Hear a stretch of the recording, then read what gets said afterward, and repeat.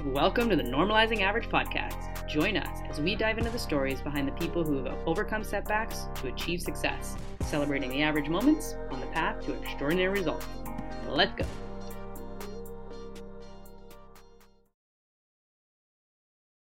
Welcome, welcome, welcome. I am Eve Duke with the Normalizing Average podcast, and I'm here with Marty Schaffer. He is the founder and the energy behind CAPOW, a guiding backcountry education company and heli access chalet, blanket chalet, located in the Monashees mountains. He may be, and I can attest to this personally, the most stoked individual you will ever be. Stoke is contagious, which you'll soon find out, and he'll probably bring out the best in you. Organizing his whole life around fun, it's always been Marty's vision to bring together industry professionals and the recreational enthusiasts for an approachable, educational time in the mountains. It is no small feat to say that Marty knows a lot about the backcountry. And Marty, welcome. Thank you so much for coming on. I'm so honored to be a part of this, Eve. Thank you. Let's do it. Let's get into it. So tell us about, you run CAPOW. I run CAPOW. CAPOW is short for Canadian Powder Guides.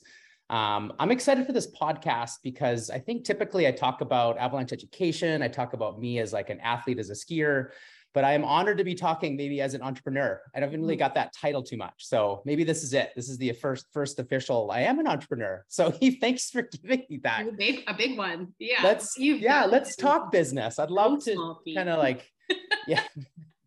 And it's been hard. It's been, this is the 10th year. So quite excited that it's been going for that long. I started CAPOW, 2012, with this vision of creating a guiding company that was more approachable and a little different than it's typically been out there.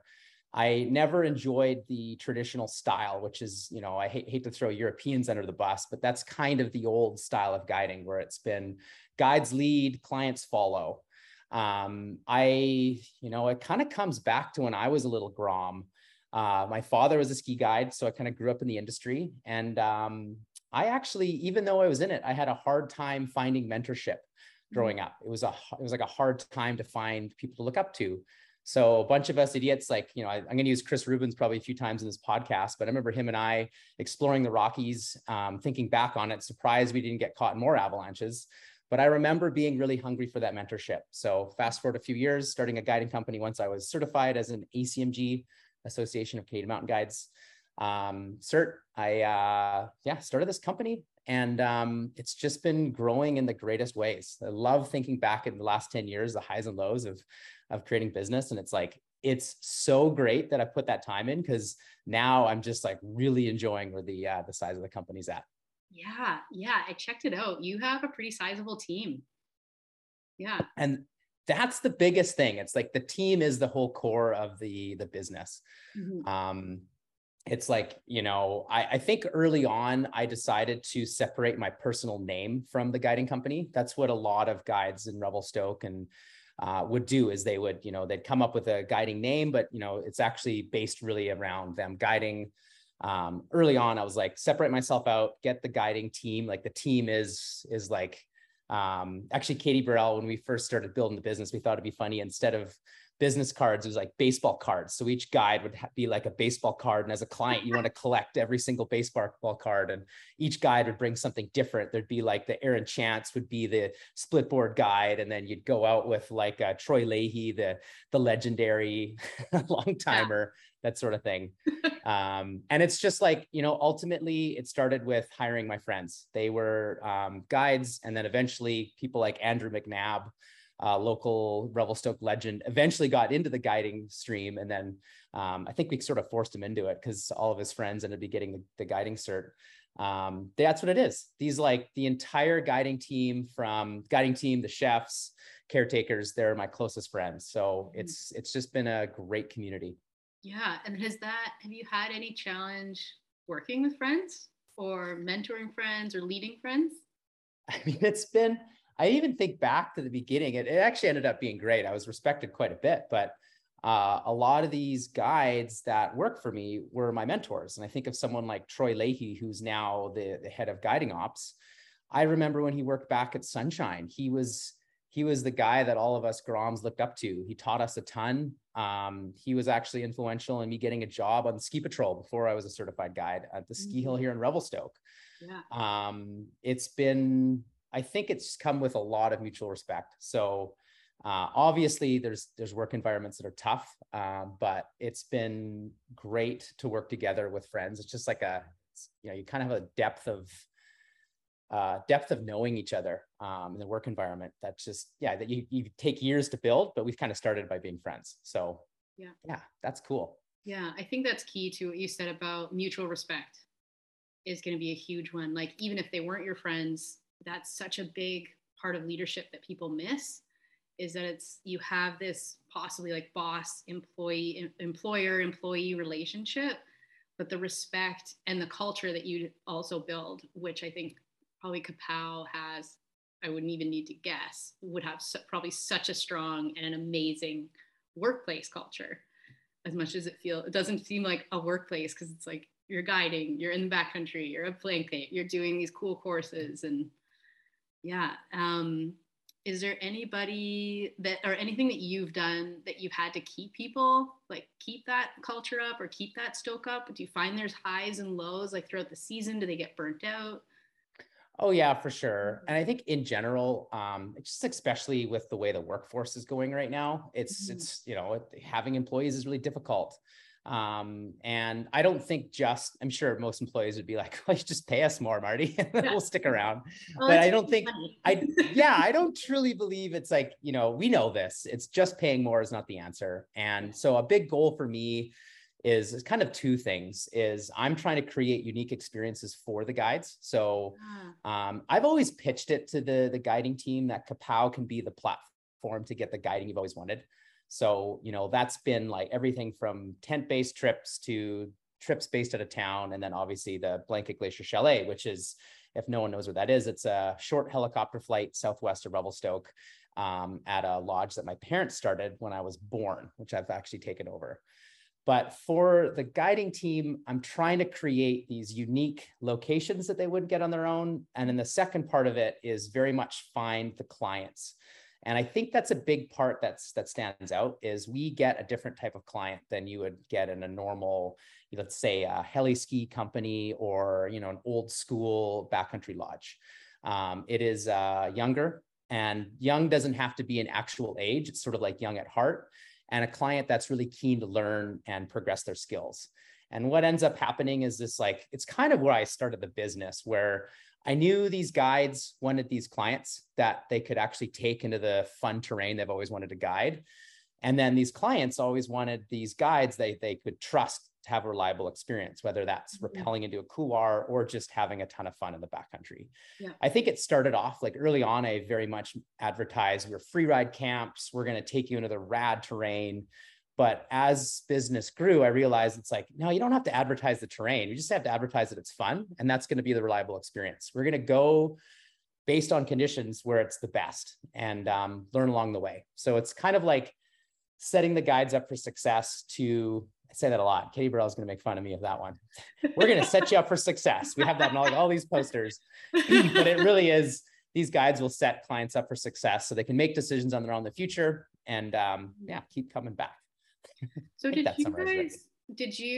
that part of your vision from the start when you took over Blanket, or when you started CAPOW, was both this culture, but also the market and the demographic that you were reaching? Did you know that you wanted to focus on, okay, this is going to be an enjoyable experience in the backcountry, but it's also for people who want to have fun, who want to have a good time, who are, like you said, young at heart? Or did you start with kind of going after everybody? It was like, okay, we're going to just do it and see who we get. No, you nailed it. It was definitely like, there was a target demographic. And I always saw there's a piece of this guiding pie that hasn't been created yet that we have to go after. And that's the experienced, skier, maybe not tons of experience in the backcountry, but someone that's, dialed under their, ski or snowboard, dialed at mountain movement in the resort, and then you can transfer that into the backcountry. Mm-hmm. But what's funny, on the first couple camps we did, Chris Rubens helped me start with another guide out of the Rockies, Kevin Hirtas. We started, I think the first camps were called the Shreds to Toot by CAPOW Guiding, but it was based out of Rogers Pass, and it was very like free ride oriented. But it was funny putting this together because we were like, we're going to give everything we know on a weekend. And so the business model was like, come out for the weekend and you're going to learn everything that we know.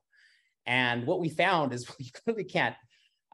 You can't learn everything about backcountry skiing in one weekend, as much as we want to like pour it out there. But we were quite surprised. We kind of thought people would come for the weekend, and then the success in the business would be people would learn a lot, they'd tell their friends, and then we'd kind of build the business model out from the friends. But what we've actually learned through the educational model was the more you learn, the more you realize you don't know, and we realize that this whole educational backcountry thing is like, the curriculum is endless. Yeah. And so when we thought it was just going to be, we get clients for one weekend, it actually turned out to be a lifetime of clients. Whether, like there's always something to learn, but I think what clients have really seen is you just maximize your time. Like if you only have a weekend or 4 days, people are busy working, they want to come, they want to learn, but they also want to get the best POW, and coming with a guide is a big part to that. Yeah. But the second part, almost to continue from your question from the blanket standpoint, is CAPOW is definitely built around this concept of a guiding business based out of Revelstoke and being Canadian wide. The blanket came into view where here we were traveling to Rogers Pass early season, and then ski touring up the valley to get the best possible snow at higher elevations. And I remember, thinking with Chris, I'm like, God, I wish there was just some way that we could start high and end high at the end of the day. Meanwhile, the Blanket Chalet was sitting empty in the off seasons. So we just quickly figured out there was an opportunity with my family's business to extend the season. So that's actually how it started. My parents had clients in the prime time, mostly telemark skiers, call them granola munchers, where they would rent the chalet. So you'd get it for the week, you fly in on a Saturday, fly out on a Saturday, you're self-guided, self-catered, just had the place to yourself. And then those clients have been coming forever. That was prime time. And then Chris and I started these trips from December into beginning of January and then into the spring, where they're 4 days guided, catered.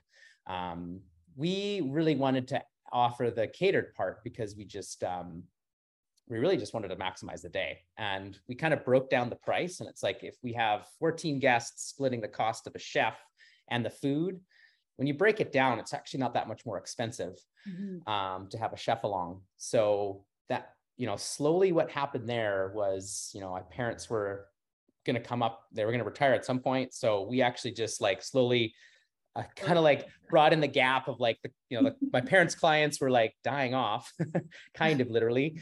But eventually, and it was about 5 years ago, we actually ran the full business as guided, catered. What we also did is ran shorter trips because, we could keep the price tag lower, but it was also, our demographic, a working professional, has a hard time taking 7 days off. And so, kind of brings us up to where we are now. We are very much Revelstoke based, Rogers Pass. This year, we're going to do a lot more off the ski hill. And then a big part of what we're doing is obviously at the Blanket Chalet. So there's 43 4 and 5 day trips from middle of November to May 1st at the Blanket Chalet. So that's like, that's a ton. 14 people every 4 or 5 days. And then the guiding team, as you mentioned earlier, it's like, we've got like 30 people on staff. We've got 4 or 5 amazing chefs. We've got custodians that are total shredders, about 5 of them, and then a big part of the guiding team as well.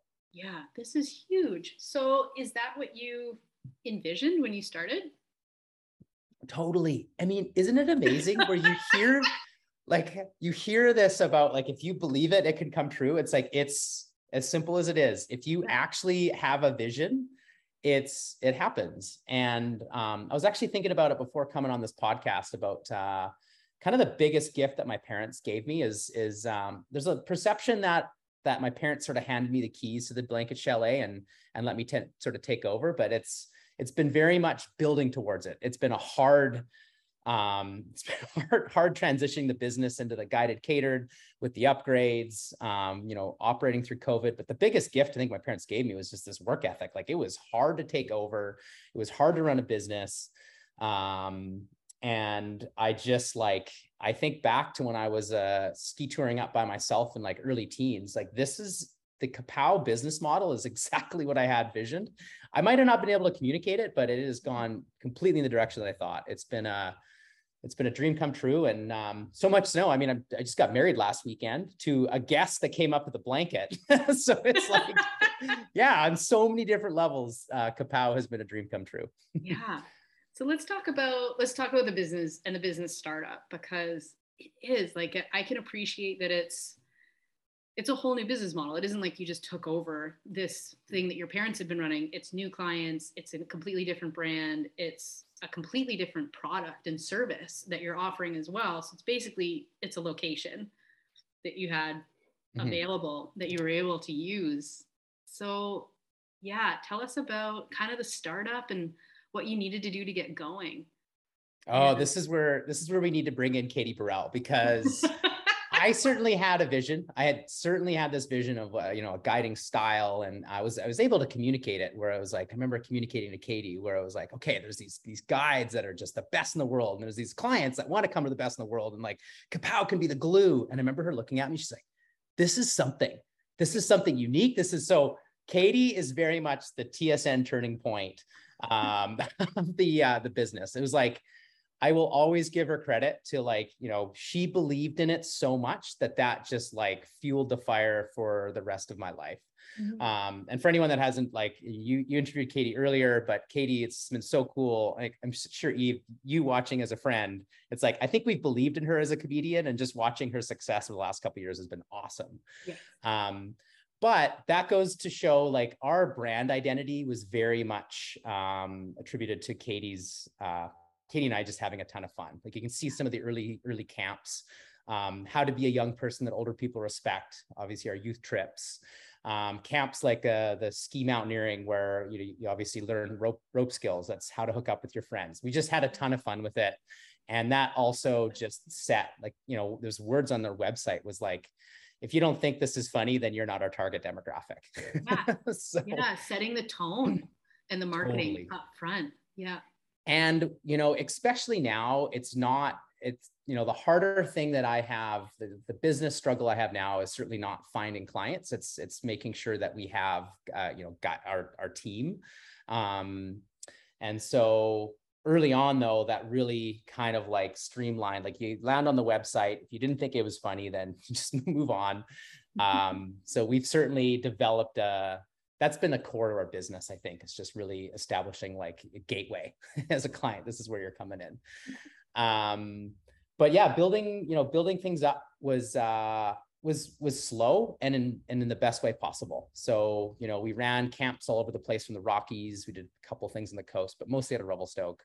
And then over the years, we've actually we had this sort of big window, we're going to do everything. And then, over time, and we'll probably talk about COVID at some point, but COVID was very much okay, focus on the core business model. Yeah. This is what we're going to do. And this is how we're going to run it as a successful business. And so it's kept it fun, but we've also kind of streamlined what we do as a business. Mm-hmm. Yeah. So did the business model change over time from the start? It's been the same. It's been very much this educational piece. But I think it's we are streamlining. I think there was a lot of inside jokes for a long time. And those inside jokes were even is this a camp? Is this a thing I can sign up for? Is this a swingers week? How to hook up?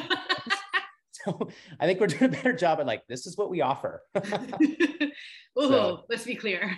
Yeah, but the business model, the core model has remained the same. It's having a ton of fun. I wanted to call guides backcountry mentors, and I've always hated the word client. I still haven't found a good word for that, but yeah, the core business model has stayed the same. Mm-hmm. And do you find customers come, is it 50-50? Are they there to ride the terrain and to really do the outdoor thing? Or are they also, how much, what percentage of them are there for the education piece? I think they're coming to ride. And then the educational piece is just, it kind of depends. So we do have Avalanche, like a component of the website is Avalanche education. And what kind of separates us from other providers is we really focus on that sort of the higher level. So I'm going to focus on that actually. So what happens with Avalanche education, you can take your AST1 and AST2, which is the Avalanche Canada set curriculum for Avalanche skills training. And then after you've done your AST2, which is like a 3 or 4 day course, there's not really anything left for the recreationalists. So what a lot of times someone will do for further education is they'll take the professional level course, which is the Avalanche operations level 1. And so we're finding, like, once you're done your AST2, like, what is it that's sort of next? And we actually originally called it the Mega Blast. So what we did is we wanted to add our own flair to AST1 and 2, just sort of like a smaller group, higher level. We called it Blast, Backcountry Learning with Avalanche Skills Training. So curriculum being primarily in the field. And then the Mega Blast was the mountain education geared for advanced backcountry learning with Avalanche Skills Training. A little bit of a mouthful. So we've changed that in just the Avi Pro. So we focused on our Blast 2 and our Avi Pro is very field focused. So very much giving the tools to make decisions in the big complex mountains.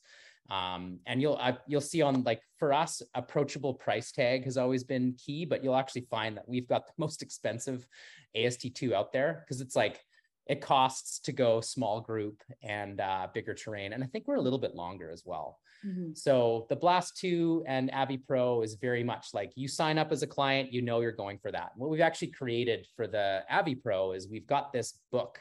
So we've taken, you know, everything you learn from an AST2 curriculum and book. We've actually called it the Avi Pro because it's the process of decision making. So it's very much this, like, learning this systematic approach to decisions and how to stimulate the conversation. And essentially, like the Avi Pro, is how to be a leader in the recreational backcountry context. So it's kind of like, it's the whole day, like gathering the weather information in the morning, you know, driving out, having those conversations, and then building up to the decision and like how to stimulate the conversation. You very much learn that it's not as black and white as it's like it's on or it's not on.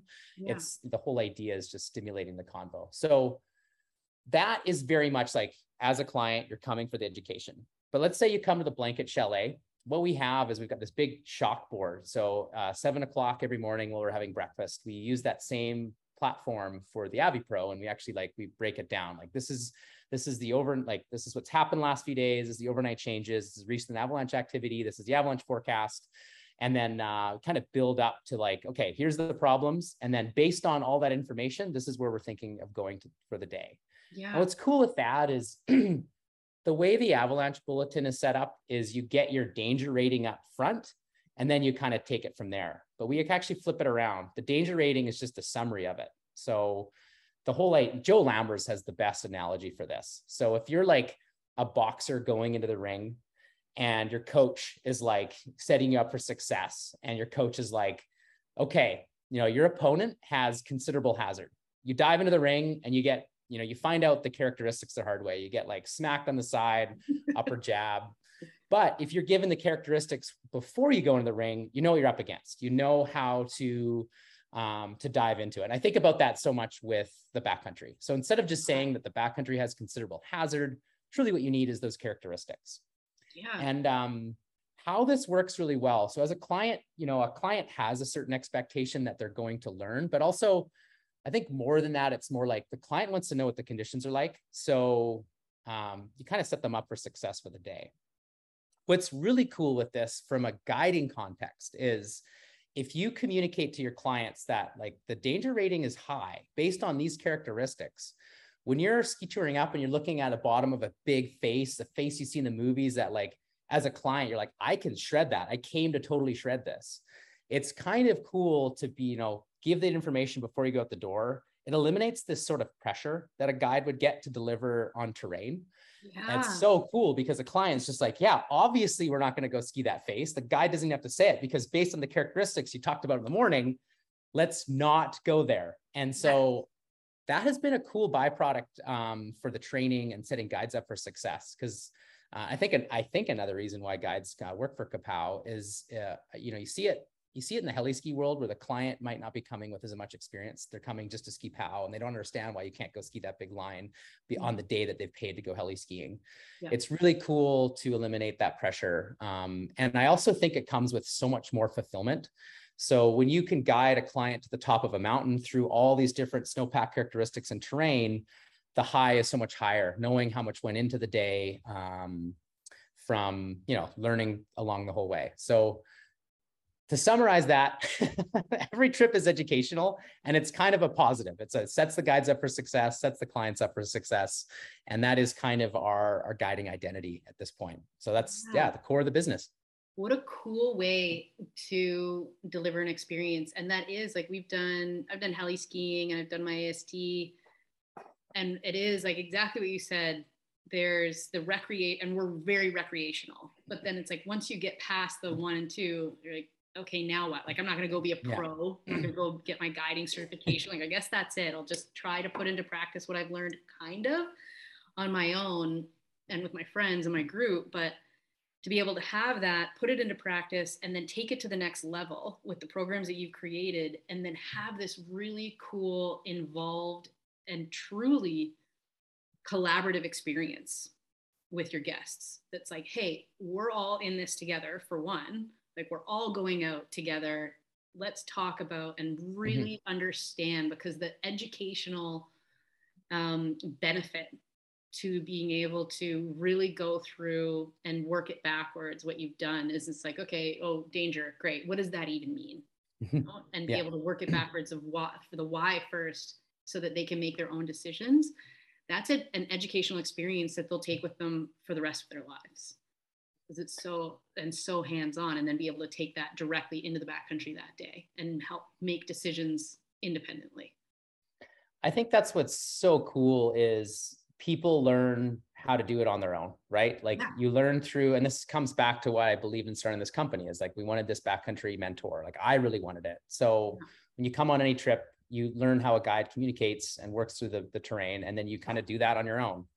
But what's so cool with this, Eve, is just watching where the industry's going. Like, I definitely think, you know, I believe CAPOW helped create a guiding culture, but generally speaking, I just love where the industry's going. Everything that Avalanche Canada's done, you can see it in the media now. Like, backcountry ski touring is the hot topic. And it's definitely like, I find I'm at the right place, right time, because my dad laughs at that too. He spent years trying to fill the Blanket Chalet. Like, you wouldn't get, here we are in August now, you wouldn't get bookings until October. You didn't know what how your season was going to go. But now we've got an endless waiting list to come in on these camps.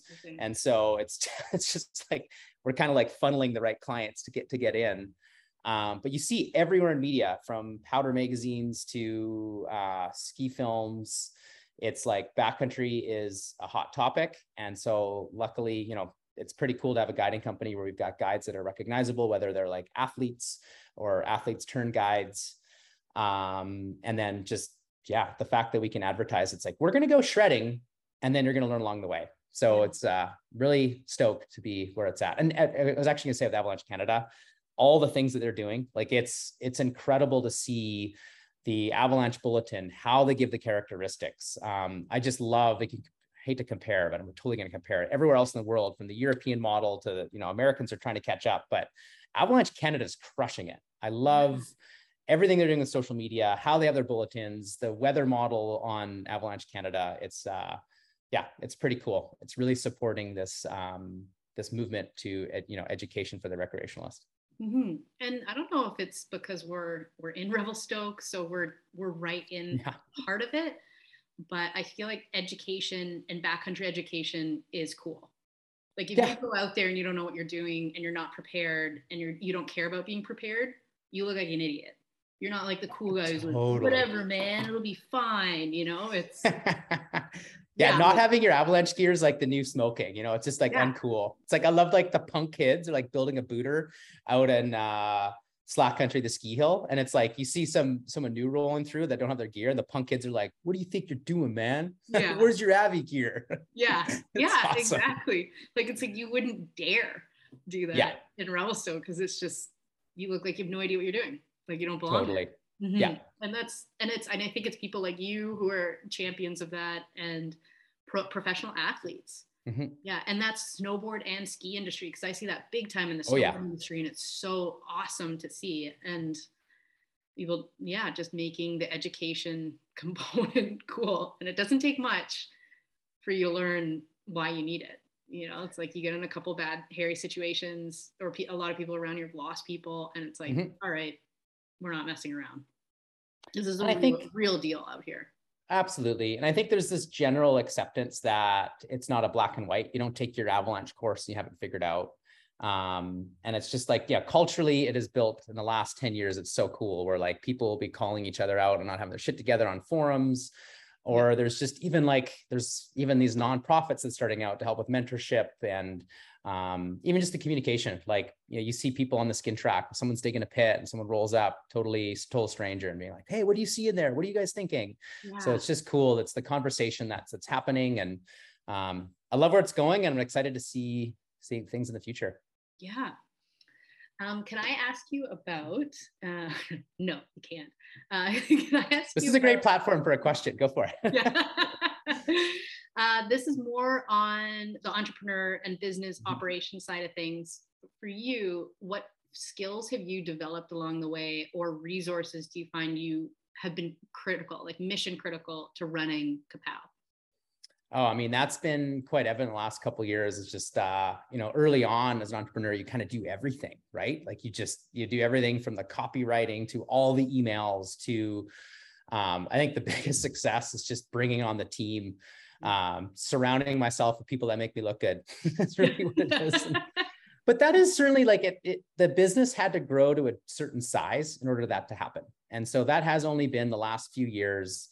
And that's where I was saying earlier how much I'm just loving it. Just the more that there's a lot of things that I am terrible at. And like, take a look at even my social media, how bad I am at spelling, any copywriting, even just responding to emails. So it's been the biggest success is just developing the right, team members for the right positions. And that has been, it's amazing how fast things can grow once you go through that. Right? Like it's just if you can actually focus on growing the business and make sure it's on track, and the most important things are getting done in the background, it's like, that changes everything.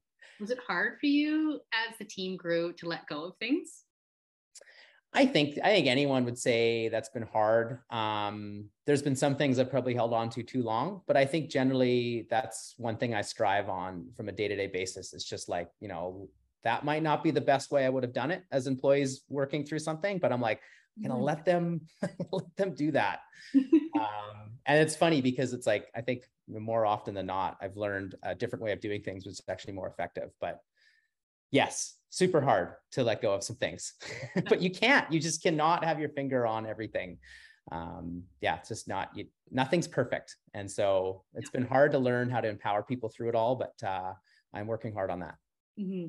Yeah. And then the more that they can do that and do that role with autonomy, the better they get at it. And ideally they should be better than you at that particular role, right? It's like, you can't be the best at everything.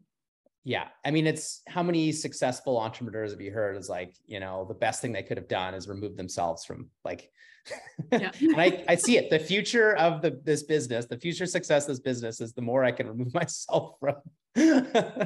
Yeah, for sure. That's the ticket. Yeah. And even like, Scott and I like talking about how it grows along the way, and you start off as any entrepreneur does and has to, basically doing everything. And then you go through, did you find you go through these like kind of leaps and pushes that it's like, okay, I'm going to push, grow it big enough. Now we can bring on another person. Like even just financially, it's like, okay, you got to bring a little bit more. And now we can afford another guide. Okay. Now we can afford another chef, and it starts to stack and grow. And one thing I forget, I don't, maybe this is the book title, but I was listening to this really cool podcast that stuck, and it's been like the thing I've really focused on the last year. It's when you're trying to decide to do something, it's who, not how. So who can do it, not how to do it. And it is so true. Like I feel as a new entrepreneur, you always just figure like, how can I figure this out? How can I accomplish this? You end up late nights trying to figure this thing out. But then if you can figure out who can do it, that is the key. But one thing I really want to hit on is I think a big growth for us was through the pandemic. I think going into it, I was just like, I was looking at this impending doom. And I think there was definitely times where I'm like, is this going to be the end of the business? Yeah. But thinking back on it, that was probably the biggest step forward for us, because it forced me into, keeping staff on, but it certainly forced us to get organized and removed myself, I think, in a big way from the day-to-day operations. And I think it all comes down, like, I actually think the government did a great job at those subsidies, because I kept staff on, I was able to hire more staff, we kept rolling, and we grew as a team so much. Like, we actually went from, like, there's actually staff that are year-round on salary, because there's like all these certain tasks that need to get done. And that, the wage subsidy certainly helped us with that. But how we grew as a team, just like, it was hard for everyone, and we had to navigate something every single day. It sucked in the moment, but looking back on it, it was just a huge growth for us. And I'm like so proud of everyone on the team. I love where we're at. And it's, I think it's just set a foundation for us to grow. Just stoked. It sucked there for a bit, but it's stoked. So let's talk about how that transpired. So you have COVID hits. And for you, it would have been in the spring. So it's a springtime. So is that an off season for you? Or is that actually kind of like when your marketing's rolling out and people are signing up throughout the summer because you're prepping for winter? Yeah, I mean, it was in the spring. We still had another 2 months left. It was really hard to, like, we had to change the way we had like cancellation policies and all these sorts of things. Yeah. So we definitely had a lot. It was a struggle to refund people. We actually begged for everyone to like keep their money in the business so we could like do it in the future. But then the problem with that is, like, obviously for 2 years, Americans couldn't come. So it's like all these clients that are like, we don't know where you're from. So we were forced into getting a really good client management system. And just that management of clients was like a big piece to it. I don't know, I'm going with that. And then, where was I going with that, Eve? What was your question? Oh, is it like just how stuff transpired once everything hit? Oh yeah. And so it's because it's springtime and you still have 2 months left of your season. Yeah. I mean, luckily we didn't, I think that luckily we didn't have like a summer operation. So we were able to like, kind of make a plan for guests, move it forward. And then once the fall hit, we had to like change that again, because it wasn't like Americans, no one could travel. And it felt like that first operational year, we started up when there was another wave of COVID. So we started in November, and then there was like a whole new round of restrictions. So COVID was hard for, like, I think my personal reputation in Revelstoke. I think that pretty early on, a lot of guides and just locals were blaming us for bringing COVID to town, although we never ended up actually bringing any COVID. But it was like we were teaching. But I never heard that. Thank you. It was just, and I am a sensitive person, so I definitely took a lot of those comments to heart. For sure. But it was, I never thought the problem was people coming from Calgary to take an avalanche course, like meeting at a parking lot and then going out. So we maintained a lot more avalanche education through that whole piece. The blanket was really small. We just had like, small families kind of come up.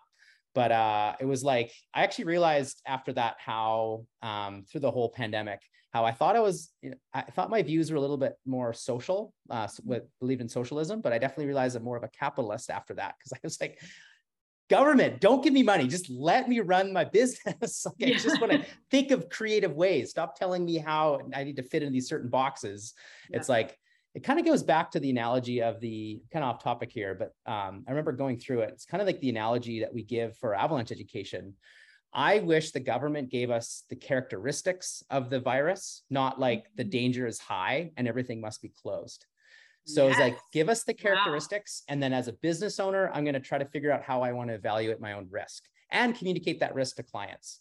So it was actually kind of cool. This like Avi Pro framework that we've come up with is a great way that we've applied to, business decisions, investing, those kinds of things. And that was a big one coming through the pandemic. So what we did is like every single day we had a different way of sort of navigating something. And I think I was pretty early on as a business being like, we can stay open, Avalanche Canada actually backed us up with like, avalanche education is considered essential travel. And I totally believe in that. But what we did is like each staff member had their own, like they're working through something through the pandemic. Yeah.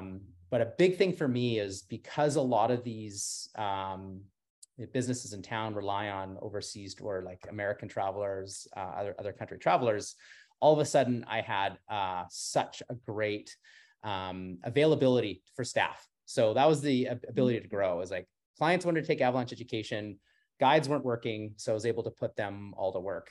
And we just sort of took that growth and kept going. Wow. Oh, that's so awesome. And it really takes that kind of ability to adapt and push through it, right? And also not have, what I'm hearing too, is not really be afraid to grow. Mm-hmm. It's like, we don't need to shut down. I don't need to fire everybody. I don't need to panic. It's like, let's work from, I just love, that's a massive takeaway, I think, of this conversation, is how, and it's like our whole society, our whole world is just upside down in mm-hmm. leading with the Avi scale first instead of the information. It's like, start with the information, and the education, like educate people to be able to make their own decisions. And then they realize, oh, my risk is low, medium, high, mm-hmm. based on me and what I'm doing and what I know and what I have at my disposal. Yeah. So it's that was a massive like takeaway for me right now, because that almost like blew my mind, because that's I definitely learned that I don't think I'm ever going to want to retire, because I remember going through the pandemic and just being like, yeah, we could totally close down. We could just shut it all down. It's probably the safer bet. And I'm like, I actually really want to do this. Like, I really want to work through. It's going to be hard, but I want to be open. I want to guide. I want to work with my friends. I want to grow things. So it's just kind of like, let's just give it a go. Yeah. Well, and you know what else? The guides want that. Mm-hmm. Like your employees, your staff, your team want that. The community wanted that. Like, people wouldn't have, if they didn't want it, they wouldn't have come. Like, it would have been like, oh, CAPOW's open for camps, and looks like nobody came. Like, yeah, that didn't happen. It was something that demand there for sure. Which I would actually commend you guys for pushing forward, because it's something people needed, and to keep a sense of normalcy in an environment that they felt comfortable or safe and could continue living their lives instead of just shutting it all down, and I don't know if that's BC, like West Coast mentality thing, or versus East Coast, because we were in the East Coast a bit during the pandemic and locked up. Yeah. So much lockdown, but I just found we fared a little bit better, I would say, as generally on a mental health perspective, because we push forward through some things that some people might say, and that's their opinion, that we shouldn't have, but I don't know. Knock on wood, we're all good. But that's what, I mean, I certainly believe through the pandemic, it's like you can manage your own level of risk. I think you should be able to. Like, I think even as staff, it's like, if you don't want to come to work, that's totally fine. Like, the same information that we do. We can't guarantee 100%, let's say success, but we can't guarantee like no transmission. We don't know this environment, as much as we do. So based on the information, do you feel comfortable coming to work? And it's kind of the same with the clients. It's like, and that the hardest thing for me managing clients was like, they would hold on to their spot until like the night before. And we get a phone call being like, you guys shouldn't be open. Do you realize there's this, this, and this? I'm like, okay, I thought we've communicated through this, but you canceling last second makes this difficult, because it's like the hard part with the Blanket Chalet is like everything is helicoptered up there. So I always interpret like we get deposits early. It's like you committing, putting your money down means that you're going to show up. So therefore we're going to set up those systems. And I think that's it's a big thing I learned in business was like, what is the core part of our financial business? And, where can we save money? How many, people is our minimum? And so we ran the last 2 years just on the minimum, but that was been the biggest success. It's just, okay, so if that's the minimum, then we can grow from there. And it's been great on the financial side of learning through it all. Yeah. So did you end up kind of like really taking a hard look at your books and at your service and what you were charging, and okay, what is the baseline, really figuring out what that baseline was? That the first time you were able to sit back and do that for the company? It was like forced, right? I think before it was always like, this is a really fun thing to do. Let's just like keep growing because this is fun and that's fun. And then we ended up just throwing certain camps out because it's like, we can't do a camp and lose money. That doesn't make a whole lot of sense. So that set our foundation, and then I'm excited to grow in the future, but it's been great to see, where our core business model is and grow from there. Yeah. What is, to summarize, the core for you guys? Like, what's your number one? You know what, the best way to summarize that is, like, in general, it's kind of so obvious to say it, but it's any camp that it's like back to back to back, right? Like there's like certain setup costs. So we were doing camps where we'd like do a tent-based camp where we'd fly everything out for like 3 or 4 different trips, or we'd like, we had trips in Japan, we had trips in the Rockies. So it's like the cost of setting things up is so much. So, I mean, it's obvious, but the core business model is very much Blanket Glacier Chalet, to be doing like 43 camps in a row at a location. Town-based is great because we can just, like, guides already live here. Like most of our staff either own a place or they're already living here. And so that cost of, like, we don't have to pay for a guide to travel somewhere, or they already have a season's pass at the ski hill, those kinds of things. So what we're able to do is, like, with the, turnover with the local location, we can keep our prices at a more of approachable, there's like good value to our price tags, I think. And then, know how to grow from there. Yeah, because you don't have this huge upfront and setup cost. That's also, I used to do, I ran in a snowboard events company. Yeah. And it was like one-off event. So if the weather was bad that weekend, it's like, well, we just planned for 6 months. Yeah. We'll run it, but it's, like, what do you do? Whereas that I can definitely appreciate that initial setup. It's like, once it's there, it's set up, it's established.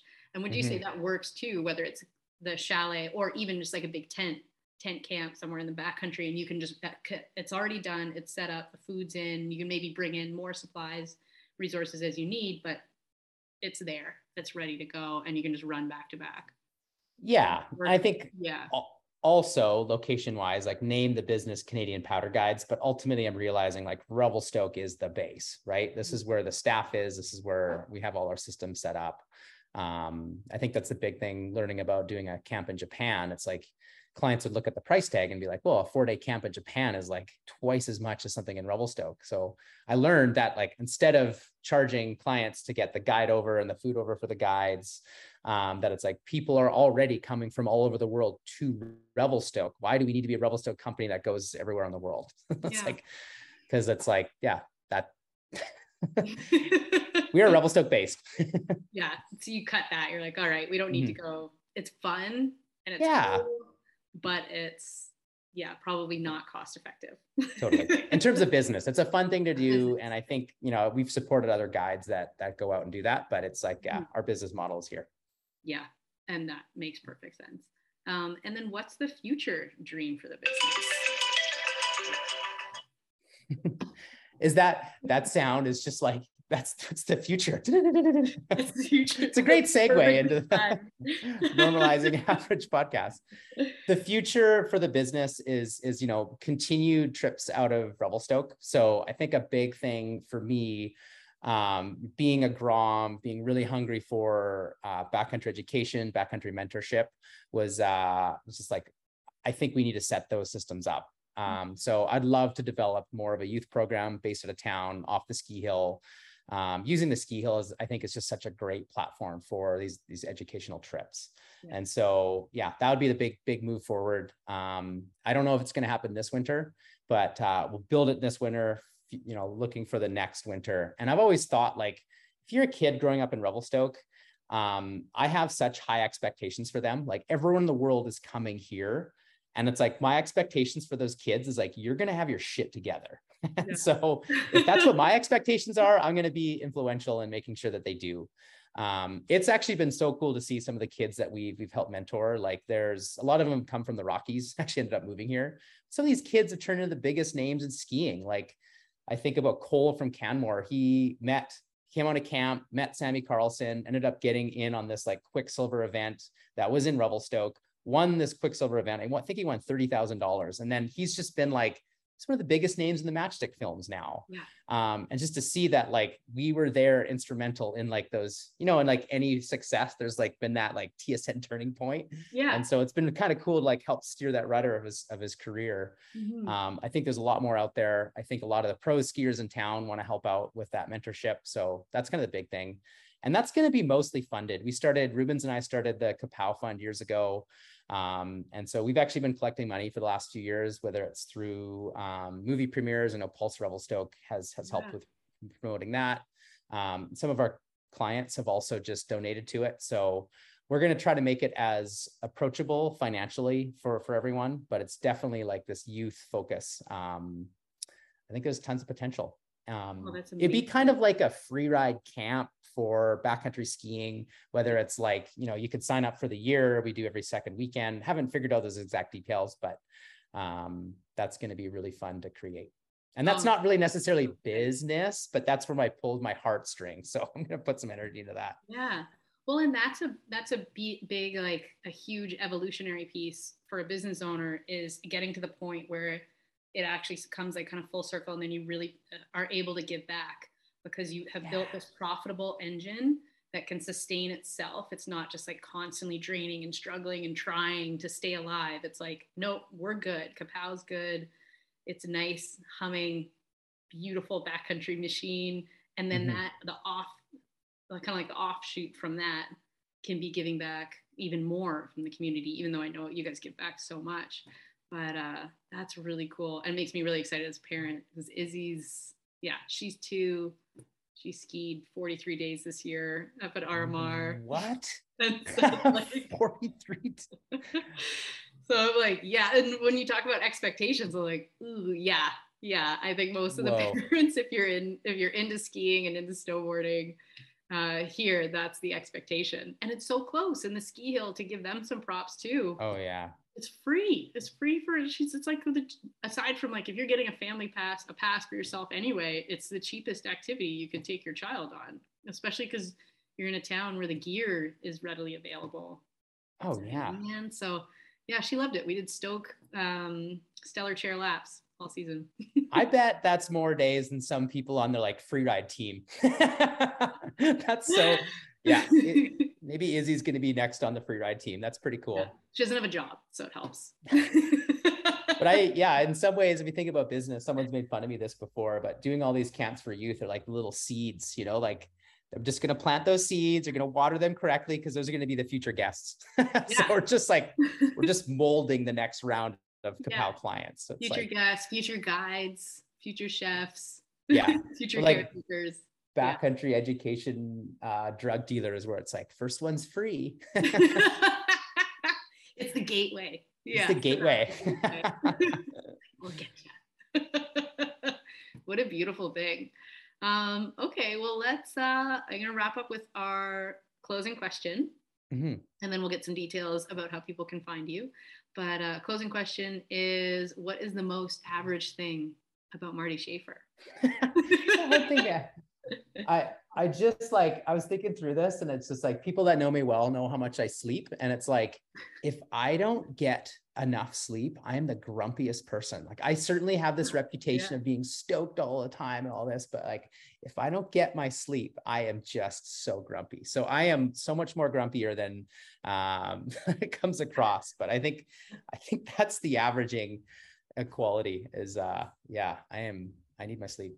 That's perfect. I can't even imagine you grumpy. It'd probably be like, your grumpy would be like an average person stoked. Go ahead and ask staff and close it down. It's definitely, oh no. Yeah. I think I'm stoked because I enjoy my occupation. I think like I would never change that. And I think that's what I've worked really hard to get there. And I think that's why I'm so stoked all the time, is it's like, I really truly enjoy what I'm doing, but it's been the hard work that I've put in to get there. I have a second last question that just came up then. Did you ever think about doing anything else? Like in your... I thought I was going to be a pro mountain biker in high school, so I wasn't big into skiing as much as I am now.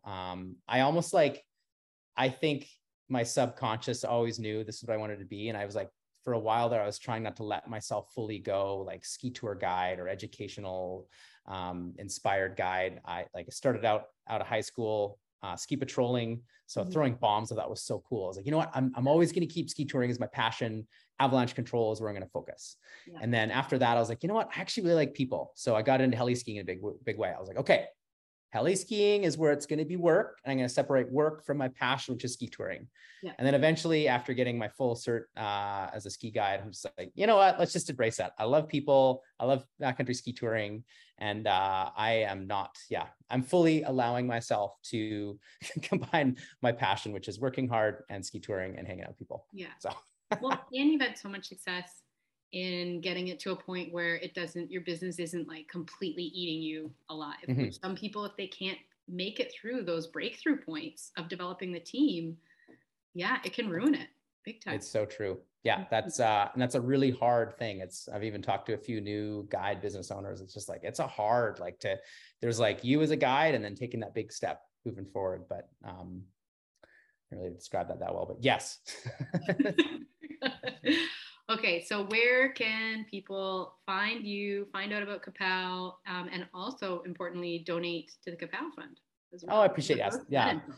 I think I decided to create a company that was really easy to remember. So it's capow.ca, but keep in mind, CAPOW is not spelled with a K. So it's capow.ca. For those of you listening in Revelstoke, we've got a ton of events coming on this winter. So the Canuck Split Fest, early January, we're going to throw a big party in town, just like approachable is the big word. So we've got a bunch of raffles. I think we have actually a guiding kit that we developed through this company called True Gear. So we'll be, raffling off our guiding uniform. It's a different color. We're going to be doing a bunch of things with youth. And then we also have camps going out pretty much every weekend. So that's not a CAPOW Fund thing. The whole idea with that, we call it the Weekenders. Your ski touring partner just bailed on you. You wanted to go to Rogers Pass. So we've got guides going out every weekend with, about three different groups, but we've kind of got the vibe on there. So you can go like more advanced or more beginner. But everything is capow.ca. Follow along on our Instagram. We have a ton of fun with it. It's CAPOW Guiding. There's also Blanket Glacier Chalet, and then my personal account at Marty Schaffer, which is a lot of spelling mistakes and play on words. I love it. And yeah, so the fund will be online. We can access it through there. Yeah, it's through the website. Okay, perfect. Awesome. Thank you, Marty. Thank you so much. This is great, Eve. I love just being in town for the last, over a decade, just to seeing what Revelstoke's done, the businesses that have grown, and the community we're building here. It's just like, love where it's at. I'm just like, take moments, like stop and just see everything that's happened, what you and Scott have created, businesses that were started 10 years ago. It's just like, it'll be exciting when we retire, if we ever retire, and look back and see what the community we've built. And I'm honored to be a part of it. Pretty wild. Well, thank you so much. I'm honored to have you. Thanks, Eve. See you around town. Bye, Marty.